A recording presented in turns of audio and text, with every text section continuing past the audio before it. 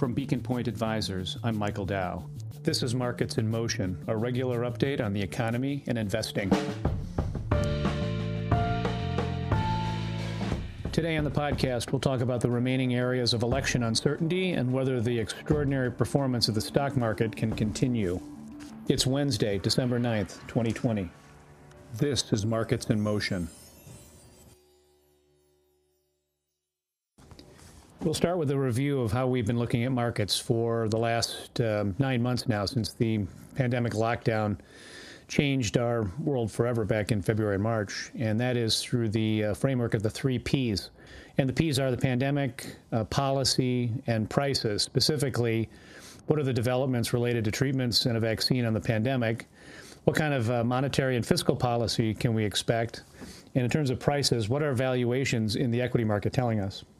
We can exclude, to a certain degree, monetary policy. That's pretty much on hold and autopilot for the next 2 to 3 years. The Fed's not going to raise rates. So when we think about policy going forward, it's really fiscal policy. And the fiscal policy dynamics are directly related to the form of the government. So we're going to address some of the uncertainties that remain in the national election, specifically who controls the Senate. As it stands right now, the Democrats have 48 seats in the Senate, and the Republicans have 50, but there's 2 outstanding races. Those are the Georgia special election and the Georgia runoff. Who's going to win either one of those elections won't be determined until January 5th. If the Democrats win both, which is not likely, then we will have a blue sweep, effectively, with Joe Biden in the White House. He will be inaugurated on January 20th. A Senate that has flipped from Republican to Democrat, and a House that remains in Democratic control, even though with a diminished majority, the Democrats having lost about 12 seats. The good news is the market seems to have taken that very well. Divided government has always been the best of all possible worlds for the equity markets, and that was proven post-election. The month of November was the best month in the S&P 500 forever. It's been extraordinary, and not only has the size of the rise and the level of the S&P been absolutely unprecedented, but the rotation out of large cap growth stocks into some of the lagging sub-indices, which would include large cap value, small caps, and even international stocks, which all outperformed the S&P in November, has indicated that there's a potential rotation underway from large cap growth into the areas that have not done as well since the pandemic lockdown in March. So just digging in a little bit into the election and what remains outstanding. Yesterday, December 8th, was the safe harbor day for the electors to be selected by the state, the head of the state canvassing or campaign and election boards in each state. This is done state by state. There's no national vote, obviously. We're all on the electoral college system. And the way it works is on December 8th, any issues related to the canvass, that is the after count and the election overtime that we found ourselves in, any lawsuits, any disputes related to who won the popular vote in each individual state needs to be addressed and sorted by December 8th in this election cycle, and that was yesterday. So right now, the avenues for changing the results of the presidential election are narrowing dramatically. They were not very wide to begin with, but there was an attempt, and there will be continuing attempts made, I think, between now and right up to potentially the actual inauguration on January 20th to try and potentially reverse some of the battleground states. So you had Georgia, Wisconsin, Michigan, Pennsylvania, all states that Joe Biden won by very, very narrow margins, where you could see continued litigation, but it's not likely to go anywhere. Ultimately, the president-elect, Joe Biden, who isn't actually officially the president-elect yet, he won't be officially the president-elect until January 6th, when the electoral college votes are read out in a joint session of Congress by the head of the Senate, which in this case is the Vice President, Mike Pence. Once that's done, then you have officially a president-elect. By convention, though, Biden, who has appeared to win all the necessary 270-plus electoral college votes, is being called the president-elect, but again, it's not official until Jan 6th. By the way, Arizona was actually the narrowest state for a Biden victory at 31 basis points. So what can we expect now? So the president-elect Biden will be sworn in on Jan 20. We're going to get probably a Republican-controlled Senate, but only by 2 seats, and a Democratic-controlled Congress. So what was really, I think, the market embraced prior to the results of the election was the potential for a blue sweep to generate a significant fiscal stimulus plan. So the equity market responded positively. A larger fiscal stimulus equals better economic activity, fewer evictions, fewer bankruptcies in small businesses, more assistance to consumers, et cetera, better economic outcomes. And that is good for the stock market. So the stock market embraced that possibility of a blue sweep and a bigger fiscal stimulus package. That didn't, in the event, that didn't happen. So what is it about a potential for a divided government that makes the equity market so gleeful? And the answer is the potential for limited or no material increases in taxes. Increases in both corporate and household taxes would be viewed negatively by the stock market because they're typically growth reducing. Not in all cases, but in most cases. The best way to balance the budget, which is a topic for another podcast for sure, is to reduce expenditures as opposed to raise taxes to raise revenue, because reducing expenditures, while there's a direct hit to the economy, there's not a long-lasting hit. It's a one-time thing, whereas increasing taxes has a tendency to put a drag on economic growth for longer periods of time. That's just what the academic literature says, both here in the United States and internationally. So if we don't have to worry about higher taxes because there's not the political will, or numbers, frankly, in the Senate to pass a tax hike on typically the top 5%, and most of the Biden tax plan, the increases would have fallen on the top 1%. It doesn't look like it's going to get done. It will be passed in the House, but it won't get past the Senate.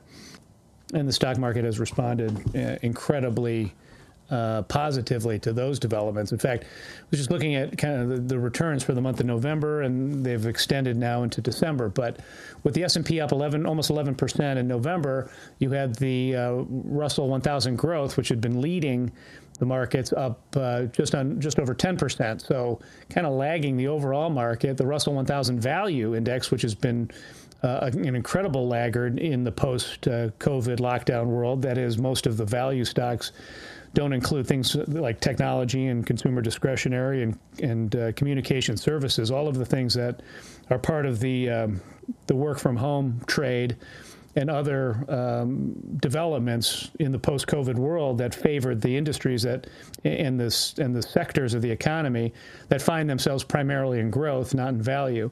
But those laggards now have become leaders, at least in the last 6 weeks, as the Russell 1000 Value is outperforming growth. The Russell 2000 is outperforming large caps by a large measure, but they've underperformed significantly beforehand. And even MSCI for international stocks in developed markets outperforming the U.S. for the first time in a long time. So you are seeing a bit of a rotation, and that's the best news for 2021 for continued equity market growth, is the potential for a rotation from the sectors and the factors in the markets, that is the large cap growth, into large cap value, small cap, international stocks. Particularly, we favor Beacon Point emerging market equities at this stage of the cycle. You could see continued economic expansion and economic growth, particularly with, and I haven't even mentioned the positive effects of the vaccine, which is, if not the proximate cause of the election, had some effect. But let's be clear. All of the things that we're talking about here in the November results are a function of the fact that Pfizer and BioNTech and Regeneron and others have produced massive results and progress in developing vaccines. Getting them into people's arms is a logistical challenge that will be faced in the first quarter, although as of yesterday, December 8th, the first person in the UK, an elderly woman, was actually given the first vaccine available in a developed ever, and that was announced. It was just announced 6 weeks ago that it had passed phase 3, was efficacious, that it was 90+% efficient and safe. So now in the UK, people are starting to get the vaccine. We'll start vaccinating people here in the US before the end of the year, but it's going to take until March, April, May until you can get the vaccines distributed, and it'll be June, July, August until we're kind of back to normal, so you get enough people to produce herd immunity. But the bottom line is it's the announcement of the vaccine, the fact that they're actually vaccinating in the UK, and the uncertainty of the election being greatly diminished, if not totally removed. At least there's light at the end of the tunnel for both COVID-19 related lockdown and economic and lifestyle and human issues. There's light at the end of the tunnel from the pandemic. And there's light at the end of the tunnel in terms of the uncertainty related to the election being removed. So all of that has contributed to this massive November we had, and that has continued into December. The only question is, where do we go from here? In our view, clearly, equity markets have run a long way very quickly and are pricing in a lot of really good news. It's not to say that you couldn't see higher equity levels. It's just that there's likely to be a reshuffling and a rotation from, again, large cap growth into some of these other areas that have not done as well to date. Unfortunately, there's probably reason to believe that there's more evidence to argue for equity market reversal today than otherwise. Now, you still have all of the liquidity that's been provided by the Federal Reserve. You've got a fiscal stimulus plan that's coming, just don't know how big it is. So those are positives, and rotation into the laggards is also a positive. But you could get greater than expected COVID lockdowns. The number of cases of the pandemic and the number of hospitalizations is off the charts. They're shutting down places like California, and that's just the very beginning. It's likely that we're going to see some kind of economic impact from the rise of COVID cases, and most importantly, hospitalizations and ICU bed utilization that's getting a little bit scary right now in many parts of the country. So you could also see a disappointing fiscal stimulus announcement. We were talking $900 billion or so, but anything can happen. It's politics. So who knows whether we'll get one between now and the end of the week, which is the end of the budget year. The continuing resolution expires on December 11th.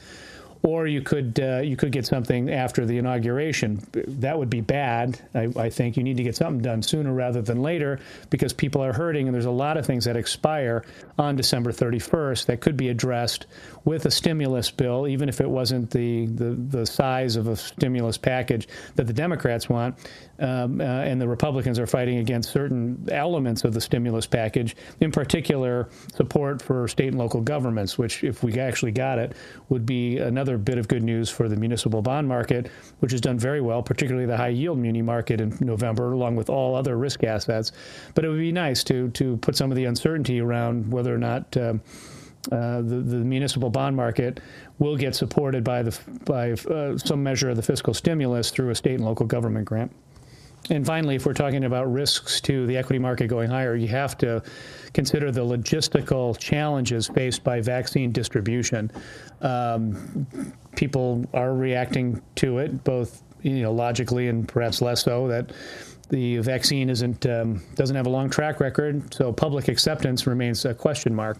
Just getting the vaccine out there, especially the ones that require significant refrigeration at very, very, very low levels, is a challenge. It's a logistical challenge. So it's not a done deal. We've come a long way. There's a lot of really great news about the vaccine developments, but until you actually jab the vaccine into people's arms, then you're not going to get the benefits in terms of reduced uncertainty, reduced economic activity related to lockdowns and things of that nature.